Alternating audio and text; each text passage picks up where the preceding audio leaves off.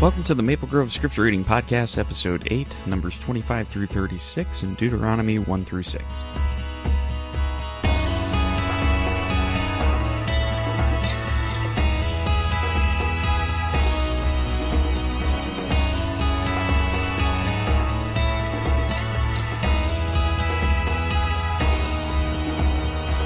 Hey everybody, and welcome back to the Scripture Reading Podcast. I'm your host, Nick Spencer, and today we're going to be finishing up our discussion on the book of Numbers, and then briefly get into Deuteronomy. Hope your reading has been going well so far. Can you believe it? We are already 8 weeks into our reading plan. We've got 4 books down and a number left to go, but 2 months in, I think we're doing pretty well. Today, I just want to focus on one character in the book of Numbers, and that person is Balaam.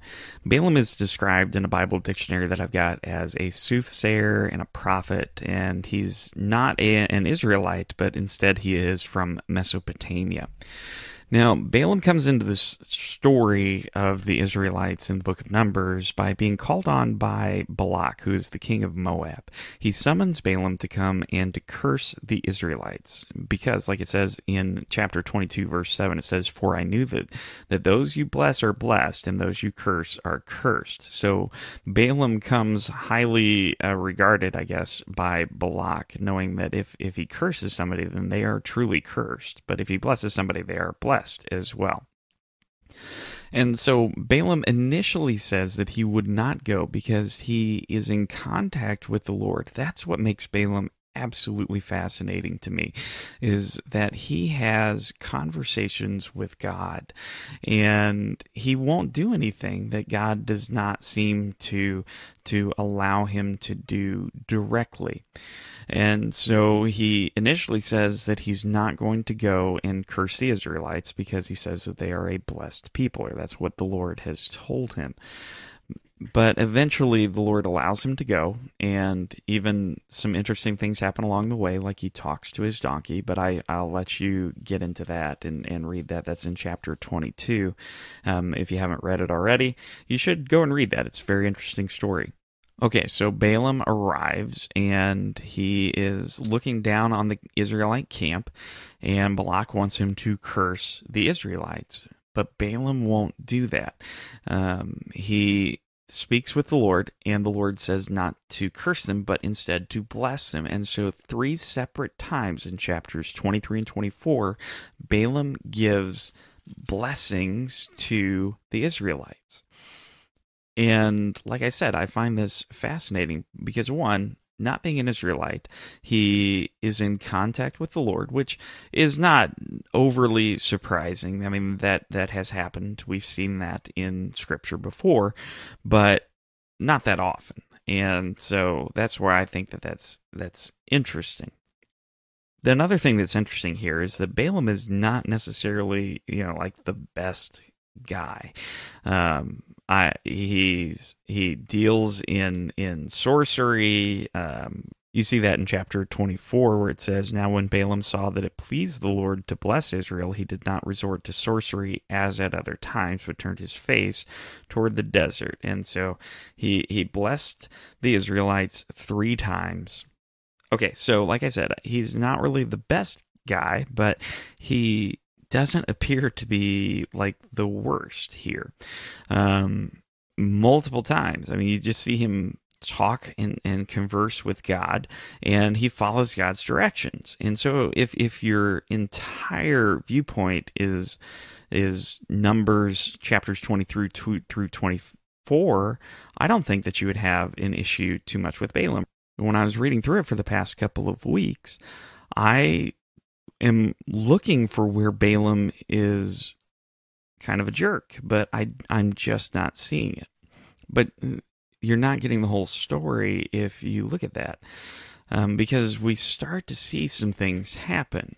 In chapter 25, let me just read from verses 1 through 3 here in chapter 25. It says, while Israel was staying in Shittim, the men began to indulge in sexual immorality with the Moabite women who invited them to the sacrifices to their gods. The people ate and bowed down before these gods, so Israel joined in worshiping the Baal of Peor, and the Lord's anger burned against them. So the Israelites are being seduced by these women, and they are starting to worship the gods of these women, and that breaks the first commandment. That breaks the commandment of, that you shall have no other gods before the Lord.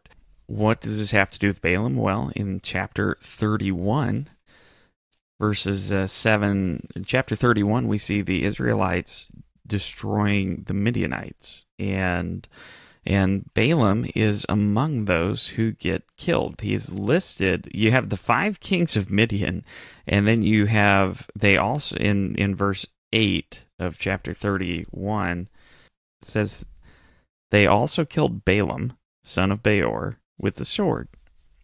And you may think to yourself, why does he get a special mention there? Because this is what's happened. Later on in verse 15, you get to see why Balaam is killed. Moses is angry at the commanding officers of his army here, and he says, have you allowed all the women to live? He asks them in verse 15. Verse 16, they are the ones who followed Balaam's advice and were the means of turning the Israelites away from the Lord in what happened to Peor, so that the plague struck the Lord's people. And so we're finally starting to see connections here. Why Balaam was killed, and why, Balaam's not really as great of a guy as we might have thought if we had just read chapters 22 through 24. We were not getting the whole story. Now we get it. It was Balaam's idea to get the women to seduce the men of Israel and to get them to worship the women's gods, to worship the gods of the Moabites, the Midianites. Because we read this in 2 different weeks, really. It's a good thing to remember, to get the whole story. You can't just take parts of it. You get the whole story, get the whole context, and you'll see that Balaam, while he didn't seem like too bad of a guy, he's actually pretty terrible, and caused a lot of bad things to happen in Israel. And so that's just what I wanted to bring up from the book of Numbers.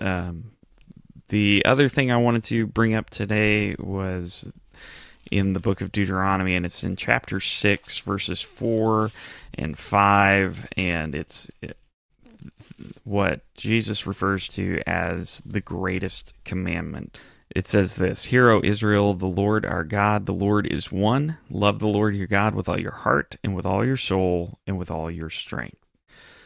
And I just wanted to point that out because I think that it's very important to remember that we're going to see these references that we may know very well in the New Testament.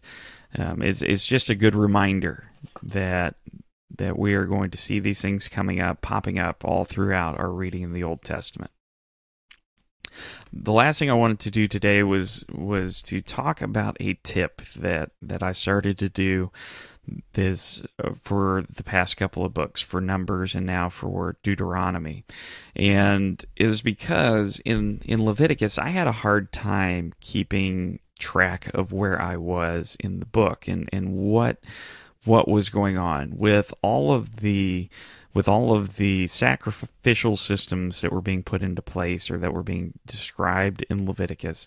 I had a hard time just keeping them all in place. And one of the things that is very, very cool about the Bible Project videos is that they give you a bird's eye view. They give you this really good overview of each of the books. And so what I started to do with Numbers was I took that overview and I wrote it down into a little notebook, and then every day I looked at where we were in Scripture and where we were in that book. So like for Numbers, they talked about it being in 3 different locations. You had Mount Sinai in verses 1 through 10. You had the wilderness of Paran in verses 13 through 19. And you had the plains of Moab in verses 22 through 36. And then for a couple of verses in between each of those, they were traveling. So as I'm reading, each day I'm looking at where we're at, and I've got an atlas open because this is all location-based, so I can see where we're at in Israel, or where we're at in the wilderness, I guess. And so that really helped me keep an overview, keep a bird's eye view of where I was as I was reading through. And I'm doing the same thing for Deuteronomy. It's breaking it down into an outline kind of thing, especially for Deuteronomy, because Deuteronomy, like verses 1 through 11, talks about Moses' opening speech. Verses 12 through 26 is the collection of laws, and even those are broken down. They even give you tips for reading these laws. There are 3 really good tips for reading these laws. And then in verses 27 through 34, you have Moses' final speech and then death.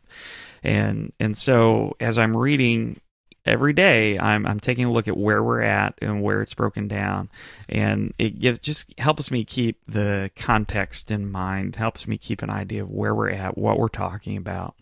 That really helps me, when we're only reading 2 or 3 verses a day, that really helps me to just keep things in mind, or keep a good idea of where we're at in the book. So, so I hope that would help you as well. Okay, well, I think that's about all that we've got for this week. Next week, we're going to be continuing with Deuteronomy. Don't forget to continue the conversation from today's episode on the episode 8 page at our website, maplegrove.church/readscripture. I'll have links and everything to some of the videos that I talked about in the show notes for today's episode for episode 8. So be sure to go check that out as well. That's all I've got, so I will see you again next week. Thanks for listening to the Maple Grove Christian Church Scripture Reading Podcast.